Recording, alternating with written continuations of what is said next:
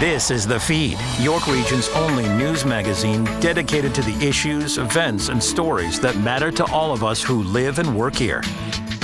I'm Ann Romer. Welcome to The Feed, a sign of the times. A recently released Canada Helps Ipsos poll revealed some sad and frankly shocking results about just how great the need is among Canadians for financial support and the strain this increased demand is having on charities. In the next 6 months, almost a quarter of Canadians, 36% of whom are 18 to 34, plan to access charitable services for essential needs, things like food, clothing, and shelter. And more than 1 in 4 parents feels they'll have no choice but to access services provided by charities in order to help support their children. What is particularly concerning is the fact that Canadians are widely scaling back on their charitable giving this year. Canada Helps is this country's largest platform for donating and fundraising online. In the past 22 years, over 3.6 million people have given more than $2.3 billion through Canada Helps. There has never been a better time or a greater need to show me the money. Nicole Danesi from Canada Helps joins us now with more. Welcome to the show. And honestly, Nicole, those are some pretty troubling stats. Yes, thanks so much for having me. They are quite alarming, and there's actually been an increase. That number, in terms of the number of Canadians relying on charitable services, has actually increased. It was at 14% in January 2022. Here's what I find shocking. 1 in 3, so 35%, aged 18 to 34, they're going to need essential charitable services in order to survive. How does that happen in a country like Canada? Right. We are all facing the rising cost of living. It's no secret. Right when you go to the grocery store, you can tell instantly when you're looking at those prices.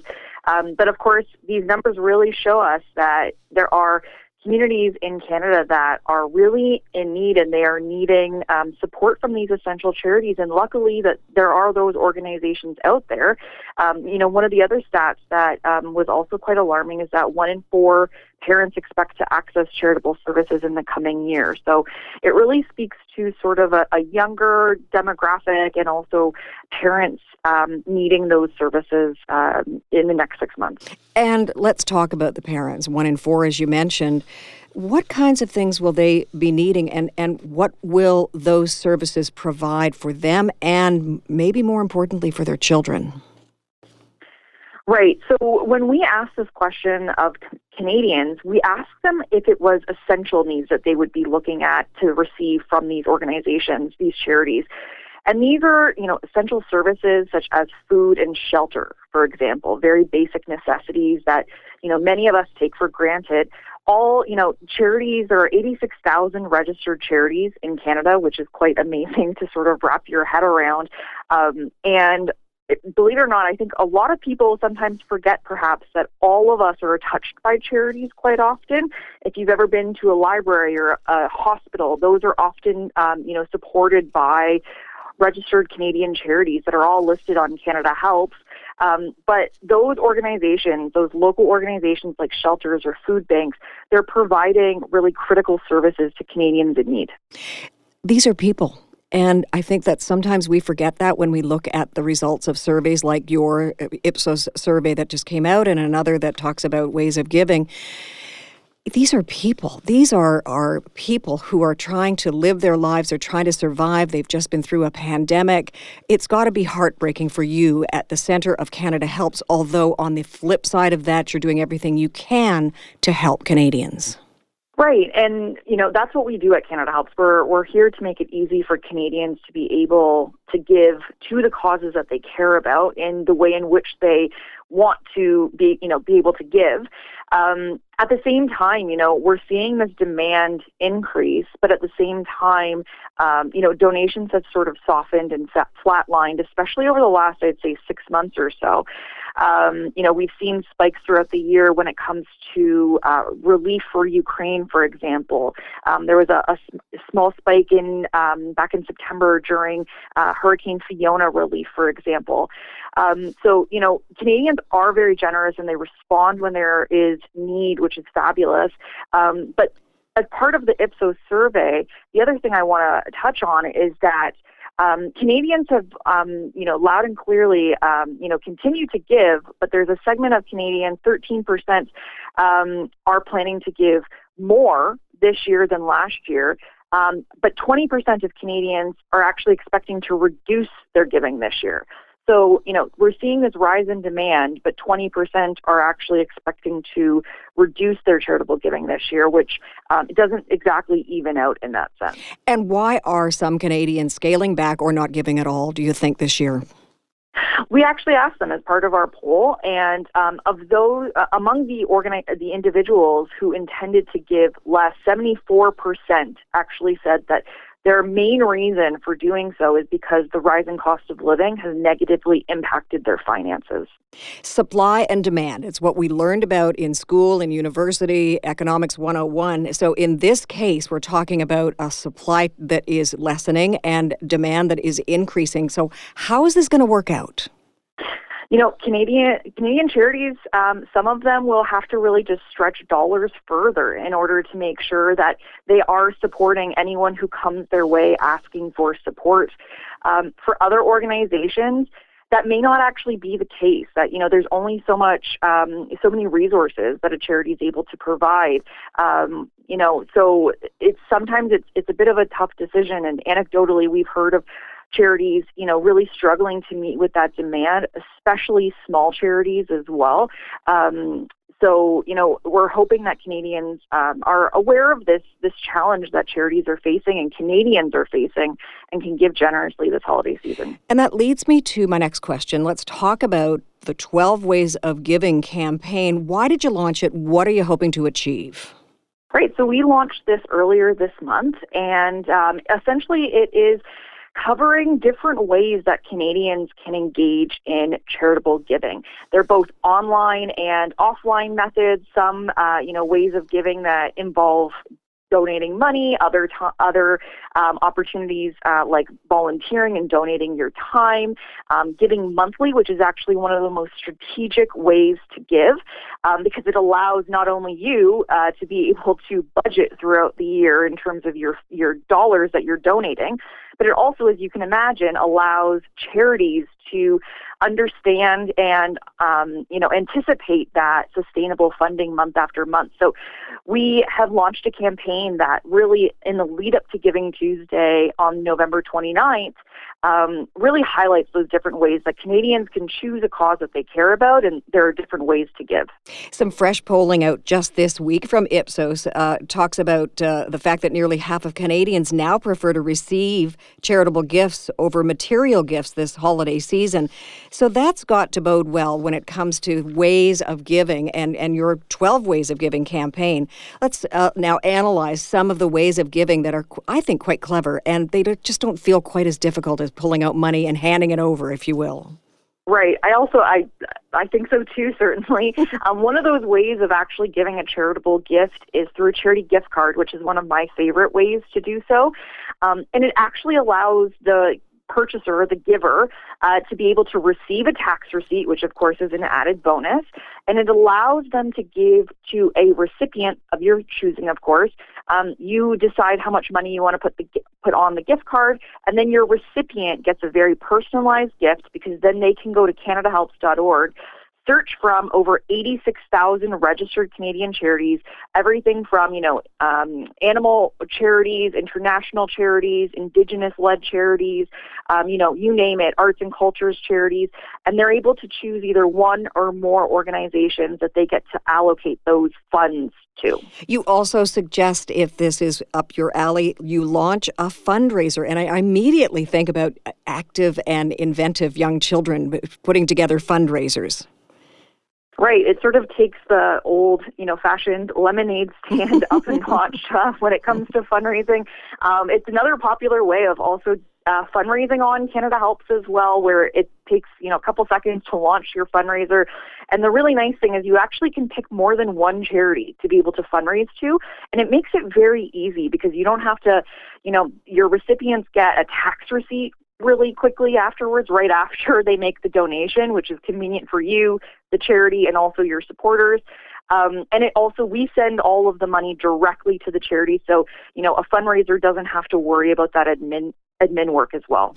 You also suggest volunteering. And at this point in people's lives, a lot of folks are leaning toward finding paid jobs rather than volunteering because of the economic woes and problems that we're dealing with. But volunteering is certainly a way of supporting charities. Certainly, and actually, I think many people would likely be very surprised to know that 78% of Canadian charities are small charities, and 90% employ 10 or fewer full-time staff, but 58% are actually solely run by volunteers. So more than half of small charities are actually run by volunteers who are giving of their time, which is quite incredible. We all, volunteering is quite powerful in that way, and it really depends on, of course, how much time you have, and there are other ways to support charities as well.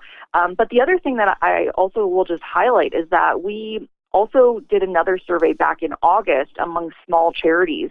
And when I speak about sort of the struggles that small charities have had, they have also really faced issues when it comes to the number of volunteers that have come back during the pandemic. So 55% of small charities have actually seen a decline in the number of volunteers, which is, continuing to remain below pre-pandemic levels. And I think volunteering is sweat equity in its finest form, quite frankly. Mm-hmm. It's a really powerful way, I think, if you're able to lend those hours and your time and skills. Everyone lives very busy lives, of course, and you can give what you have, and you can also, give your time and talent in that way. Cryptocurrency. Let's talk about that. It's something new that we have launched on Canada Helps back in May, and about 13% of Canadians actually own cryptocurrency assets. Many of them are sort of in the millennial and Generation Z age group, and they're already holding on to these assets. So we wanted to make it easy for those individuals to be able to donate cryptocurrency to their favorite small charities. So it's still new on Canada Helps in that sense, but it's really tapping into those younger donors, I think, that are already really engaged in the cryptocurrency markets. And you think about the younger people who are involved in the problems of sort of staying with food and clothing and shelter, that back to that statistic that 18 to 34 is the largest group of those who are needing help from charitable services. That still stuns me. That's 18 years old to 34. These are to be their prime times in their lives as they're pushing forward and forging careers and homes and families and so on, and to have to access charities for essentials like food, clothing, and shelter is just, it's heartbreaking. Right, and many of these individuals in that age group are just coming out of school, and for the most part, they have experienced the pandemic and within their schooling years. So it's been quite challenging, I think, for that group of individuals, and I think it gives even more of a reason for Canadians to be able to support these organizations on the front lines, especially, on Giving Tuesday, on this upcoming Tuesday, where many Canadians will be giving. You've seen a lot in your time. I believe that you've been with Canada Helps for many years, 7 or 8, if I'm not mistaken. Have you ever seen anything like this where we're seeing a decline in donations and an increase in the need for charitable services? Yes, I've been with Canada Helps for the last 7 years or so, and I remember in the early days of the pandemic, we were really wondering if Canadians would respond, but they certainly did, and, we saw so much, so many donations roll through in that 2020 year, and also continuing on until 2021. But this year, we've certainly seen, as I mentioned, a bit of a flatlining in terms of donations, with peaks around, Ukraine humanitarian relief, for example, Hurricane Fiona, a peak. So, we know that Canadians are generous and respond in those crises, but I think the pandemic and also the economic uncertainty that we are all facing, has taken a bit of a toll, and we wanted to sort of use this information from Canadians themselves in order to highlight these challenges. In other words, look in your own backyard and offer support. Right. There are so many local charities right in your community, I'm sure.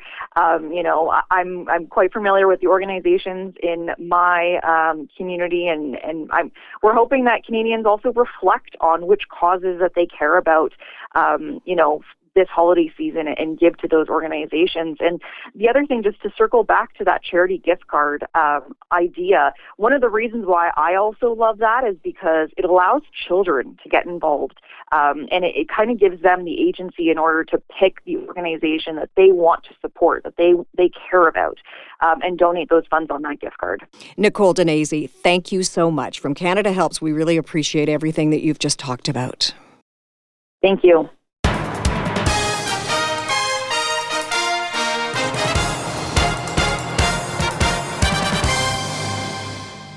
So everywhere you look and listen, you're being reminded that 'tis the season to give, receive, and in some cases, shop till you drop.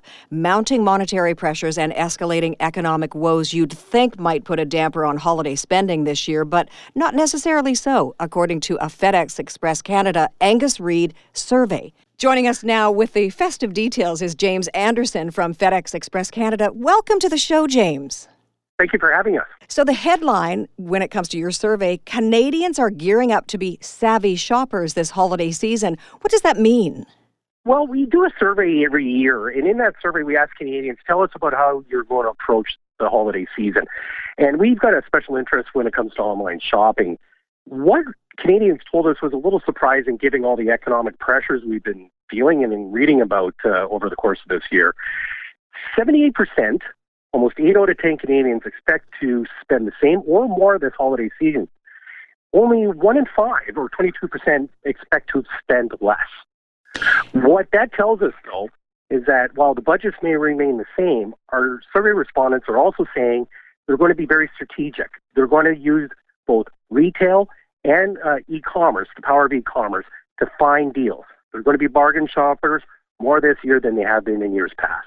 You know, it's interesting. One of the headlines also in this survey is that shoppers will be shopping with intention. Does that mean looking for a bargain, or is there something else with the word intention that is involved? Yeah, there's two prongs to their strategy, if you would. It's finding those deals, and they will scour all across Canada to find those deals, either through online tools, and we may remind them that there's a whole world to do your shopping as well. And FedEx certainly has the network and the capacity to bring gifts from right around the world to doorsteps right across Canada. But also they're going to be shopping around key milestones. So the majority, about 60% of Canadian shoppers, will have their holiday shopping done by very early December. It's because they're going to be taking advantage of deals that reside on Black Friday, on Cyber Monday. And so they're looking to know, they know when the deals are going to hit the market, and that's when they're going to pounce and make their purchases. So early shoppers, as part of the survey, plan to wrap things up by early next month, early in December. What does that tell you? It tells us that they want to be strategic in ensuring that all their budget is complied with by early December. So they want to get all the deals, they want to get the early bargains, and they want to have their to-do list done as early as possible so that the remainder of December remains stress-free for them. 87% of holiday shoppers feel the weight of rising inflation and increasing prices, but then we go back to that first stat that we talked about. 78% of holiday shoppers polled expect to spend the same or more compared to last year. How does that make sense, dollars and cents? That's a question that really stumped us when we saw the results. And what we can say from a FedEx network perspective, we are not looking at the same number of packages to hit our network this, what we call the peak season, which is the online holiday shopping season, as we have in years past. But, even though they are spending an amount, that may not necessarily mean that they're buying the same amount of gifts.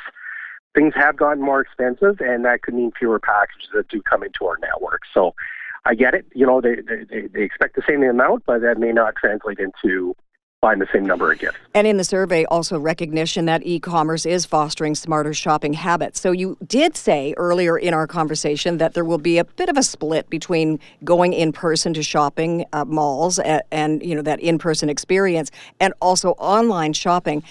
How does one find best deals? First of all, in-person shopping, but maybe most importantly, online shopping. What does a savvy, smart bargain hunting shopper do?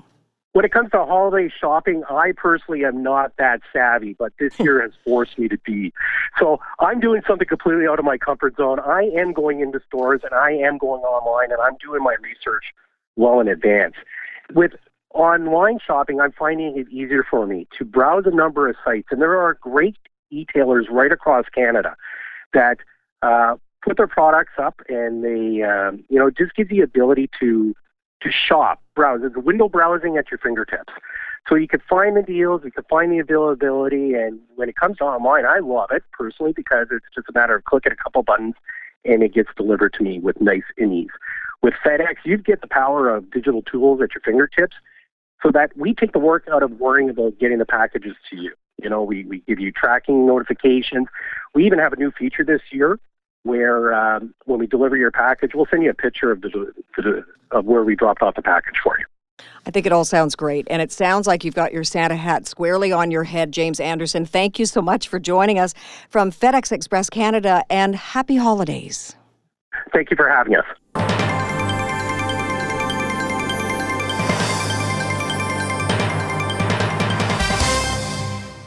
If you're shopping for a winter getaway, start packing and planning. Here's Tina Cortez with some travel tips. Here's what we know. It's been a tough couple of years. Many who are able are considering escaping the cold Canadian climate for something a little warmer.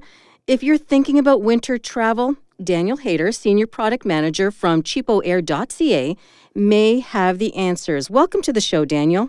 Hello there. Thank you very much for having me. So I've got to ask you right out of the gate, is it too late to consider or book winter travel? No, so it's definitely not too late. What we see on cheapoair.ca is that most travelers tend to book their trips 1 to 4 months in advance of their getaway. So there's really still plenty of time if you're looking to get away during these cold months, December, January, February, March. There's still plenty of time to book a getaway. In fact, one thing that's worth pointing out to people who are still looking to book a getaway this winter is that at the end of the month, you may be able to find some great deals for winter getaways, but also Travel Tuesday, which is obviously specific to travel, which is on the 29th. So if you haven't booked a getaway yet and you're looking for something for this winter, that could be a great way to find a good deal. Yeah, and that's what I wanted to ask you about is, we hear that if you're looking to book a vacation, that there are those certain days to search for the best deals. Is that true other than those days that you just mentioned to us? So in terms of the days that you do the search, there's not really going to be much fluctuation there. If you're searching today or on a weekend or during the week, that's not really going to change very much. What will change is the travel dates that you're booking. Typically, weekend travel dates are going to be a lot busier and a lot more expensive to book. So what we really encourage people to do if they're trying to get the most savings and find the best deals, and if they have the flexibility, is to look at weekday travel flights. Look at flights during the week. These flights during the week are often significantly cheaper than traveling on the weekends. And then also because you would be traveling during the week, typically the airports are also generally a lot less crowded because there are fewer flights during the week. So that can be a double win. It can be less crowded and also a cheaper deal if you travel during the week. And what are some of the winter hotspots?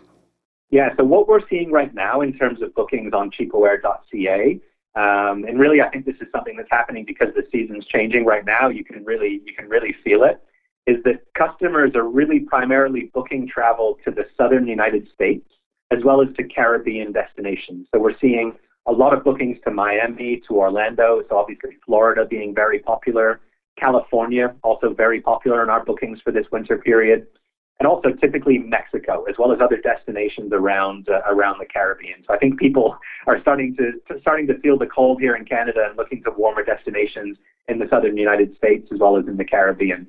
And I think one of the big decisions that a lot of Canadian travelers are thinking about right now for winter travel is, do they go for sun or do they go for snow? Sun may be the more traditional winter getaway for Canadians, but we're also seeing a growing number of travelers who actually want to stay in Canada for their holidays, whether that's to go on a ski holiday or really to enjoy the snow here in Canada.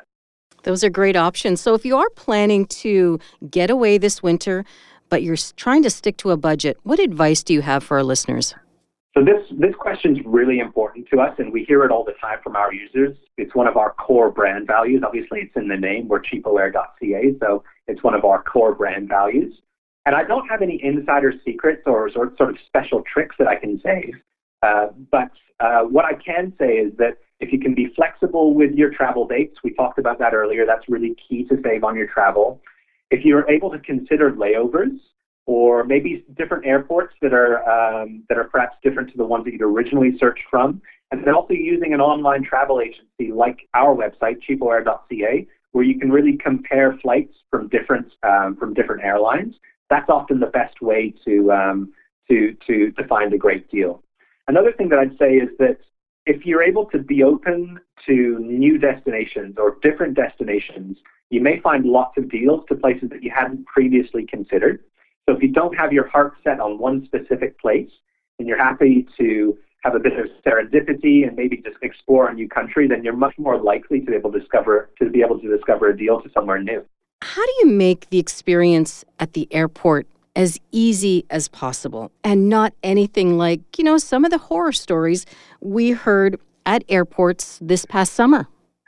Absolutely, yeah. So this is something I also experienced myself because I love traveling, and I went through some of this myself. And I know there were a lot of horror stories during the summer. I think that's a lot better today. But regardless, one of the biggest pieces of advice that we give to our customers is really to arrive early, and if you can, also fly early during the day. Flight delays tend to build up over the course of the day. So if you can travel early in the morning, there's actually a significantly less chance of there having already been a delay that's already built up and affected your flight. So if you can fly during the morning, that's typically a good way to avoid problems. And also get to the airport well ahead of your scheduled departure time so that you can beat those crowded lines. That's an important piece of advice. So arriving early and, if possible, flying early. And then the other thing is, if you're able to check online versus at the airport, most airlines allow you to check in approximately 24 hours before departure. So we really encourage travelers to take advantage of this. It's a time-saving feature. Often you can download your boarding pass as well, so you can avoid those queues and those lines at the airport and save a bit of time. For those who haven't been at the airport, who haven't been at Pearson for the last couple of years, is staffing back up to what it used to be, whether it's the airlines or, those in the airport? So that was what was causing a lot of the delays that you would have heard about in the news during the summer, was staffing issues at the major airports, and particularly at Toronto Pearson. That did get a lot better towards the end of the summer. So even in September, October, we were reading news reports that staffing levels were back to normal. And I haven't seen anything in the news to say the contrary since then. So I think the situation is much, much better today than it was in June, July, August. Daniel, if our listeners want more information about cheap flights or great last-minute flight deals, where can they find it? Yeah, so you can visit our website, which is cheapoair.ca, or you can follow us on social media, Twitter, Instagram, or Facebook. And then I'd really encourage everybody to check out Cyber Monday and Travel Tuesday sales that are available on the website. Again, that's cheapoair.ca. When we come back, Amber Mack and the future of Twitter. Do you have a story idea for the feed? Call us at 416-335-1059 or email info@1059theregion.com. Ann Romer and more of the feed coming up. This is 1059 The Region.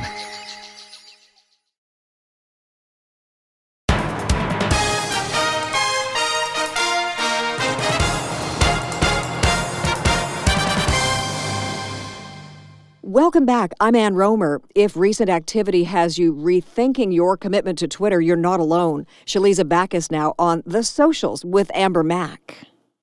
Well, it's what we've all been talking about and trying to figure out if we really want to stay on the platform. Elon Musk taking over Twitter has caused quite the ruckus, and a lot of people seem to be gravitating away from the social media giant. And it's a social media network that has actually been really relevant to a lot of people for a long time. And it's kind of difficult to find a replacement as well. And joining me to tell us more about this is the one and only Amber Mack. How are you? I'm doing great. Thanks so much for having me on the show. Thanks for joining me. Okay, tell me a little bit about the decline of Twitter from the viewpoint of a social media expert. Well, I think what we've seen over the past few months, and especially the past few weeks, is that with Elon Musk at the helm of Twitter, we no longer have maybe the stability that we once had in terms of how this platform operates. We know that he has, as one example, laid off a huge percentage of his staff, thousands of people. And so I think what we're seeing is day by day, Twitter continues to evolve into a place where it's a place where Elon wants to be, but maybe not the rest of us. With that being said, were you surprised by his changes? I think what's really interesting about what we've seen so far with Elon's changes is that he's had to change some things back. So, as much as he was adamant about verifying users on Twitter, he did start at a price point of about $20 per user per month. And then, it's gone down to $8 per user. And now, all of a sudden, we've seen recently where he had to pause the program because it ran into a number of different issues in terms of people impersonating large organizations as well as individuals. So I think it's fair to say that Elon has definitely adopted this mantra from the tech industry that we used to see in the late 1990s, which is move fast and break things. I like that. And that also reminds me, like, a lot of celebrities were basically like trolling Elon Musk. A number of celebrities like changed their Twitter name to Elon Musk and then started tweeting out things that he wouldn't normally tweet out. But they were like, see, you think Elon is saying this, so you go along with it. Well, I think it's kind of hilarious. I saw a number of tweets on the platform, and one of them basically inferred that even though Elon thinks it's his platform, it actually belongs to the users, and the users are going to mess with him. And I think that's an interesting approach to take when you think about the platform itself, because it certainly doesn't always operate as one would expect. So we really did see individuals who were changing their display names to make it look as though it was Elon Musk who was sending out some of these tweets. In doing so throughout that process, we saw that that's when Elon reacted very quickly and said, listen, if you're not a parody account, you're going to get taken offline. We saw this with a well-known comedian whose account got shut down, but he doesn't seem to be approaching everybody's actions equally. So I think what we've seen again is that day by day, it is a private company owned now by Elon Musk. We're seeing changes that happen, but they may not be there the next day. And so that gives a lot of people a lot of discomfort in the social media space. And I think that's why we're seeing people who are looking for alternatives. Yes. And with that being said, what alternatives are people turning to? And do you think they're going to catch on? Well, I mean, Twitter is such a unique place, and I don't think there is a perfect alternative right now. I mean, many people are talking about Mastodon. Of course, there's always platforms that are owned by Meta, like Facebook and Instagram, and then TikTok for a younger generation. But I think the truth is that Twitter is unique in terms of it being almost like a giant chat room for the world. I mean, what a interesting, perplexing, and disturbing place to be. And so I don't think anyone can kind of replicate that right away in terms of having a viable competitor that has the audience with it. But I do think if people choose to opt out of Twitter, there are some options for them. But I don't think anything exactly replicates Twitter. It is very simple, but it's unique. And it's unique not because the technology is so advanced. It's really unique because of the number of people who have deemed that an important place to be. And they've gone there, and these are credible people, from world leaders to journalists to people who are organizing fundraisers, and the list goes on. I get it. But why, how did we get here? Yeah, I mean, it's a really great question. I mean, I think the reason that we are where we are is honestly that, Twitter wasn't making as much money as some people wanted. And then Elon had enough money to buy it. It really is quite as simple as that.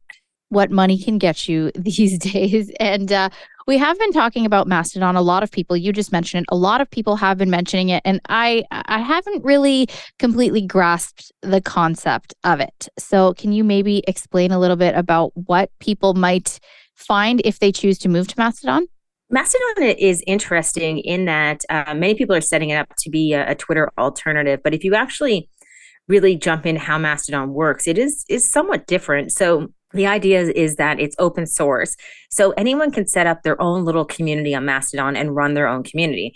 So let's say that I wanted to set up a community for people interested in local radio, I could do just that, and it would be only those people interested in local radio. So I think that's where it differs from Twitter. What I personally love about Twitter is you can find all sorts of information in one place depending on who you follow. So Mastodon isn't necessarily like that.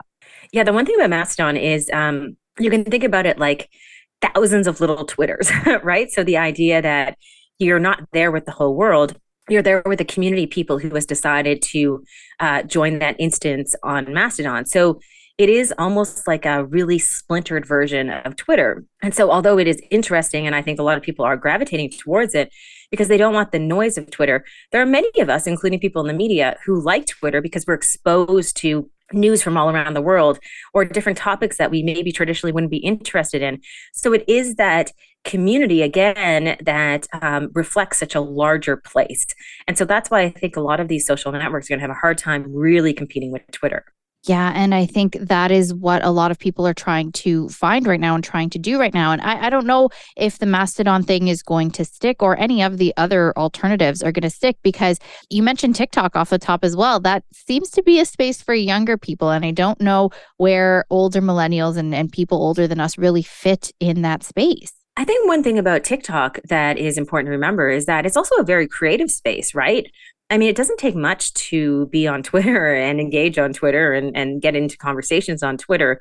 It truly is text-based. But if you actually spend time on TikTok, you start to realize that if you want to build a community on TikTok, you're going to have to be a lot more creative than, simply typing out a few angry sentences.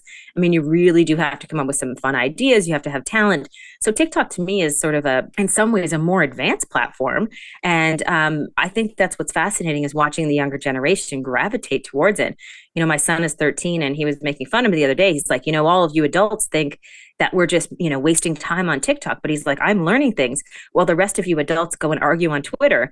And I thought that was sort of a fascinating look at things and probably pretty accurate.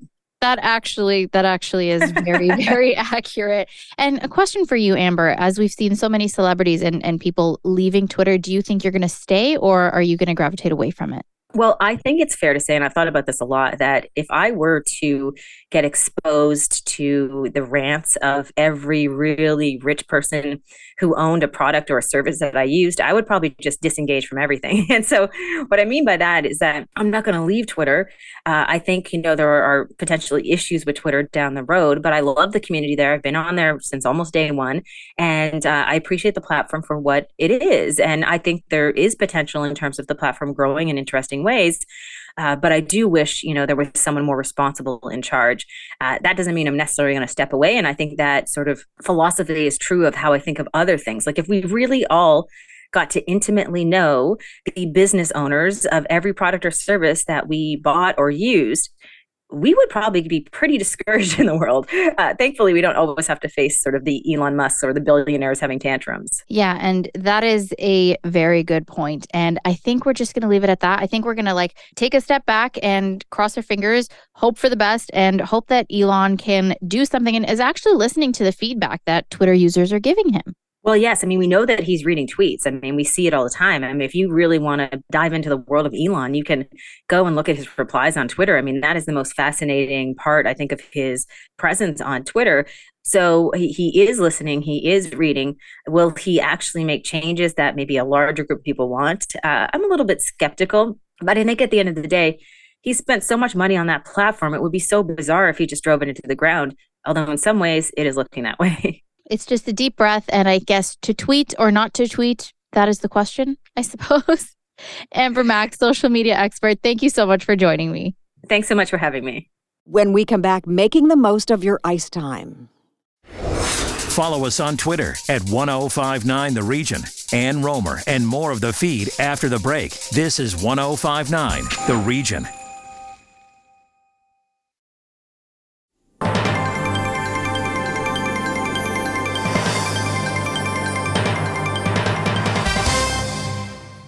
Welcome back. I'm Ann Romer. It could be center stage for Newmarket's outdoor rink. Jim Lang with the explanation. To me, one of the great things about Canada and the great things about York Region is cold weather, sheet of ice, skating outside, playing hockey outside, being part of nature, enjoying winter. And there's not a more perfect example of that than the Newmarket Lions Park Community Hockey Rink, And the man that runs it is her manager, Chris Howie, joins us on the feed today. Chris, how are you?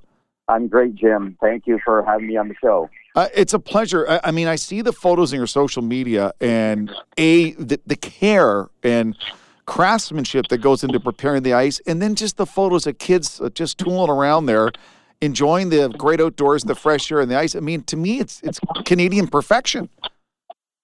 Yeah, it's been very rewarding for me. It's kind of my man cave, but it's also my way to give back to the community. I never got access to hockey, and there was nowhere 9 years ago. There was nowhere for children to play hockey.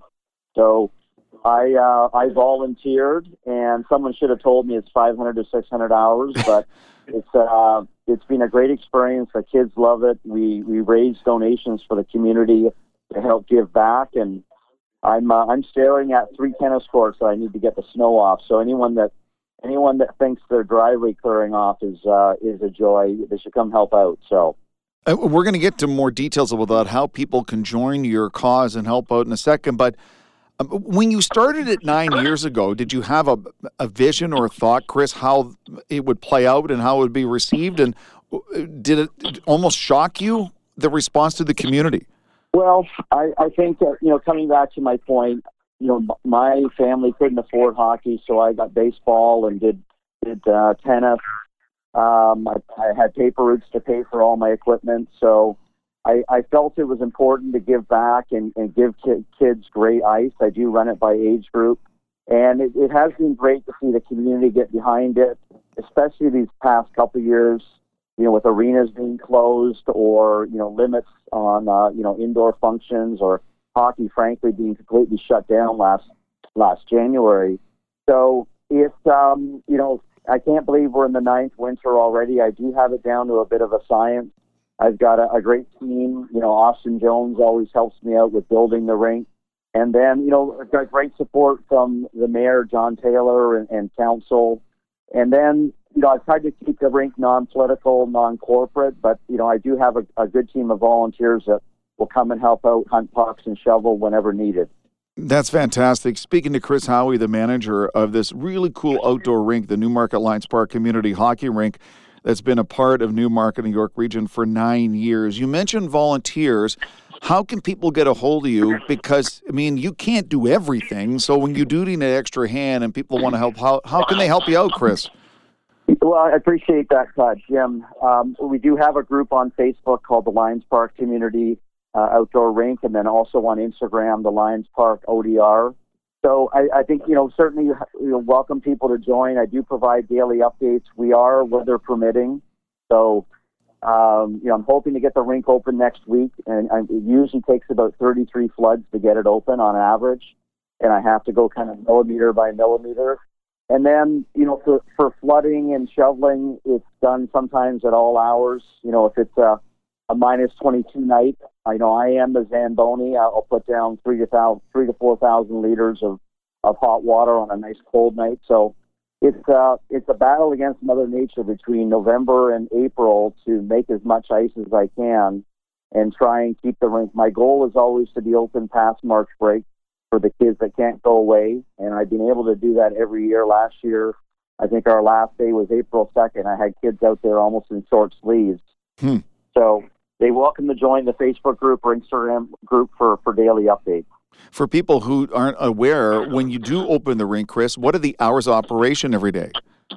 Yeah, it's a good question. So because it's not refrigerated, I like to get the best ice for children. So I usually open at 4 after school. I keep it 12 years and under. I've sometimes had to remove adults off that are tearing up the ice. So I run it 12 years and under after 4 o'clock. Usually I go to 14 years at 5, 16 years and under at 6. And then I will open it up to all ages, usually at 8 o'clock at night. But I do want, the young kids that are learning. Also, I don't want young children to feel, I never wanted to have young children feel, that an adult's flying around or feel, I don't want to use, I'll use the word bullied, but I don't want young kids to feel intimidated out there. So that's why I keep the young kids by themselves, especially the ones that are learning. And that was me, 40 years ago. I never played hockey. All my friends did. So I was the ankle biter. out there trying to play and learn the game on a pond. So, and then on weekends, I do open it up to family skate. I mean, I've had bigger skaters out there. So on weekends, I usually open up at 10, but it is weather depending. I usually on Sundays have family skate. I like family skating together, and several families have said, this is the first time we've skated together in years. And I will say this, my son's now playing AAA hockey in Toronto. He started on the ice with those little learner blades at 1 year old, and he wants me on the ice on Sunday morning. So he's going to realize this year he's faster than me and a better hockey player than I am. So, do you mind if I ask, Chris, what AAA organization is he playing for now? He worked hard. We had 9 summer hockey tournaments. I coach his AA baseball as well, and he was his number one pick. He wanted to play for Anthony Stewart, who's coach of the Market Majors. Yes, he's on Sportsnet. I have to be honest. I had to look up who he was because I'm not a hockey guy. I'm a baseball guy. But great coach, great organization with Randy and the team there. And Connor's loving it. It's hard work.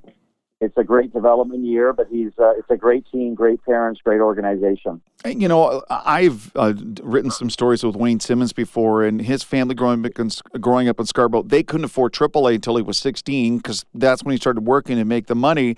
And more and more hockey, this is what it's become. And in a lot of different ways, because of the price, because of the cost, there's that back to the roots of hockey, skating on an outdoor rink like the Newmarket Lions Park Community Hockey Rink and enjoying the love of the sport and the love of the game. And I think it's igniting the passion for a lot of people. I agree. I think it's key to have unstructured play. The hockey practices are fantastic, but, letting kids just go out, have fun together, play together. Also, my son Connor's being able to play with older kids. Mm-hmm. I think that it's always, I think, key to play with older, better children. And I mean, he'll spend 5-6 hours there on a weekend if I let him. I do try to manage his legs if he's got a game coming up. But, for me, it's been great to see his development. And I think Shinny has been a big part of that. He started up, like I did at 9 years old, he started up a yard cleanup business, raking leaves and cleaning. I was cleaning the leaves for us. He was raking the leaves, but he made himself about $700-800 to help pay for his hockey fees. Because you're right, it's not just making AAA. I mean, we're doing a shooting coach. He's doing extra skating with Tara McKay. We're going to be doing some other hockey camps during the holidays. So it is quite a cost for parents. The one thing I will say about the majors is their costs are I think reasonable compared to some other organizations, which has been great. But it is expensive. I guess a last thing for me, Chris, is for maybe a lot of people listening aren't aware, when the kids are there, is there any kind of supervision off the ice just to keep an eye on things to make sure everything's okay? Yeah, I'm usually around. We do have parents that will stay around hunting pucks. I'll usually say to parents who are there that I know, because I do have quite a few regulars, hey, you guys are in charge if I need to go home and warm up. Yeah. Or if I have I run a baseball academy as a nonprofit for children on Saturdays. So I'm kind of back and forth between the rink and my baseball academy.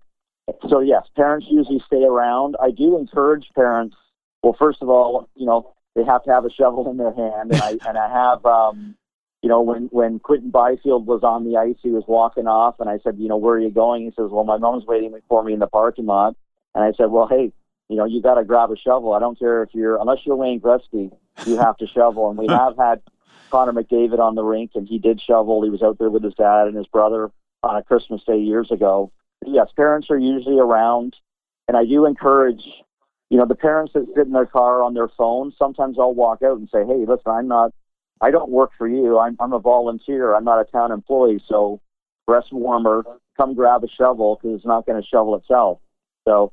And Jeff Mayer comes up to my rink. He's with Sportsnet as well, and I've given him lessons on how to shovel. He'll have a laugh about that. I know, Jeff. I'm going to text him afterwards. Jeff, someone had to teach how to shovel. He was pampered Stovalite. You. Well, we usually shovel it right down the middle and like a snowplow, and Jeff kind of went off on his own into the corner. I said, no, we're pushing the snow that way. I had to tell him twice, and I think I may have said, listen, are you not Canadian? Can you not fall over?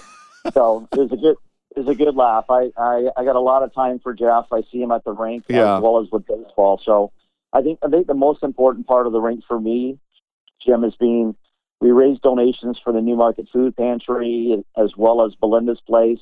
I'm going to be raising donations for In From the Cold this year. And then Anthony doesn't know this, but I'm going to be raising hockey equipment donations for Hockey Equality, which is an organization that Anthony Stewart runs. So I think, the entry costs into hockey, it's going to be, as well as the community. So many need help with the food banks this year. And I do ask parents, if they can, to bring donations. Anyone that shows up, over 20 years old, I actually require it that they bring something.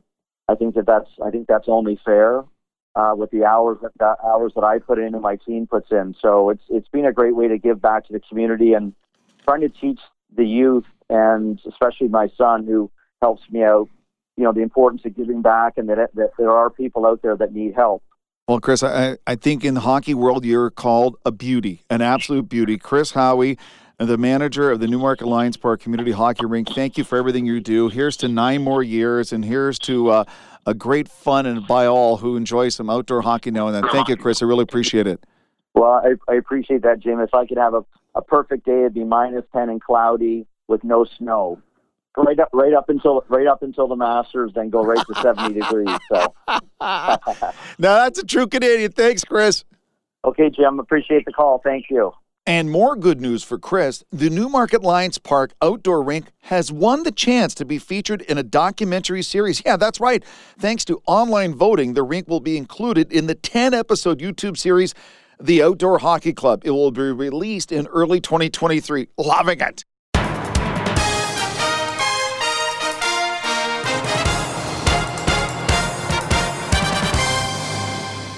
From the rink to the curling club in Unionville, Kevin Frankish now with the renovation update. The Unionville Curling Club has been providing Markham Unionville with a venue to play the beautiful sport of curling for more than a century, and now they have some funding to go another century. The president of the Unionville Curling Club, James Nelson, joins me right now. Hi, James. Hey, how are you? Good. So tell me about this grant. So, going back a little bit to COVID, it was difficult on our club. Our club being 100 or so years old now, when COVID hit and we're trying to figure out how we can operate, how we can run, a lot of the things that stood out to us was the fact that some of our facilities were lacking for our members. And obviously, during COVID, we were being overcautious with keeping things sanitary and clean. And let me tell you, our old facilities and washrooms were not that. So, in an effort to, like you mentioned, get our club into the next, century and beyond, we desperately needed to update our facilities, and we were really happy that the Ontario Trillium Fund, offered us the opportunity to do so, and we took full advantage. Almost $150,000. Yeah, a lot of money. Yeah, we were pretty surprised when we found out that we got it. All right, so what's the first thing? What's the first step? So it's actually already done. Oh, okay. The work is done. Yeah. So we got beautiful new bathrooms. I don't think our ladies are going to miss the old wooden stalls. I'm not sure our men are going to miss the pink tile in the showers. So. Yeah, it's been great. Nice, new, clean. Everyone's loved it. Tell me about curling in Markham Unionville as well, and the history of it, and how important it is. So yeah, the club's been around a long time, like you mentioned, over 100 years. And myself, I'm actually a third generation curler at Unionville. My dad and my grandpa still actually curl out of the club. So for us, it's been a big family for a very long time. A lot of these people I've known my entire life. I basically grew up there, So for us, it's really important. We've got some members that are fourth generations. We've got some members who I grew up with in the junior program that are now having kids that are hopefully going to be members in the next 10 years or so in our junior program. So it's really important for us to keep the family going, and our slogan is where friendship is a tradition, and we really buy into that. We just actually finished our most successful Learn to Curl program to date, where we had 35 people sign up, and which is the maximum that we take on, and 26 of those people signed up. So we're really pushing to continue to grow the family, and it's been very good. The washrooms were a large help. All right, how can people get in touch with you? So they can give our manager a call, Linda. She's awesome. They can give us a call or send her an email at info@unionvillecurlingclub.com. All right, thank you very much for this. Appreciate it. Yeah, thank you. James Nelson, President, Unionville Curling Club. If you missed any part of our show, please go to 1059theregion.com or wherever you get your favorite podcasts, including Apple Podcasts, Spotify, Google Podcasts, Amazon Music, and Audible. I'm Ann Romer. Thank you very much for listening.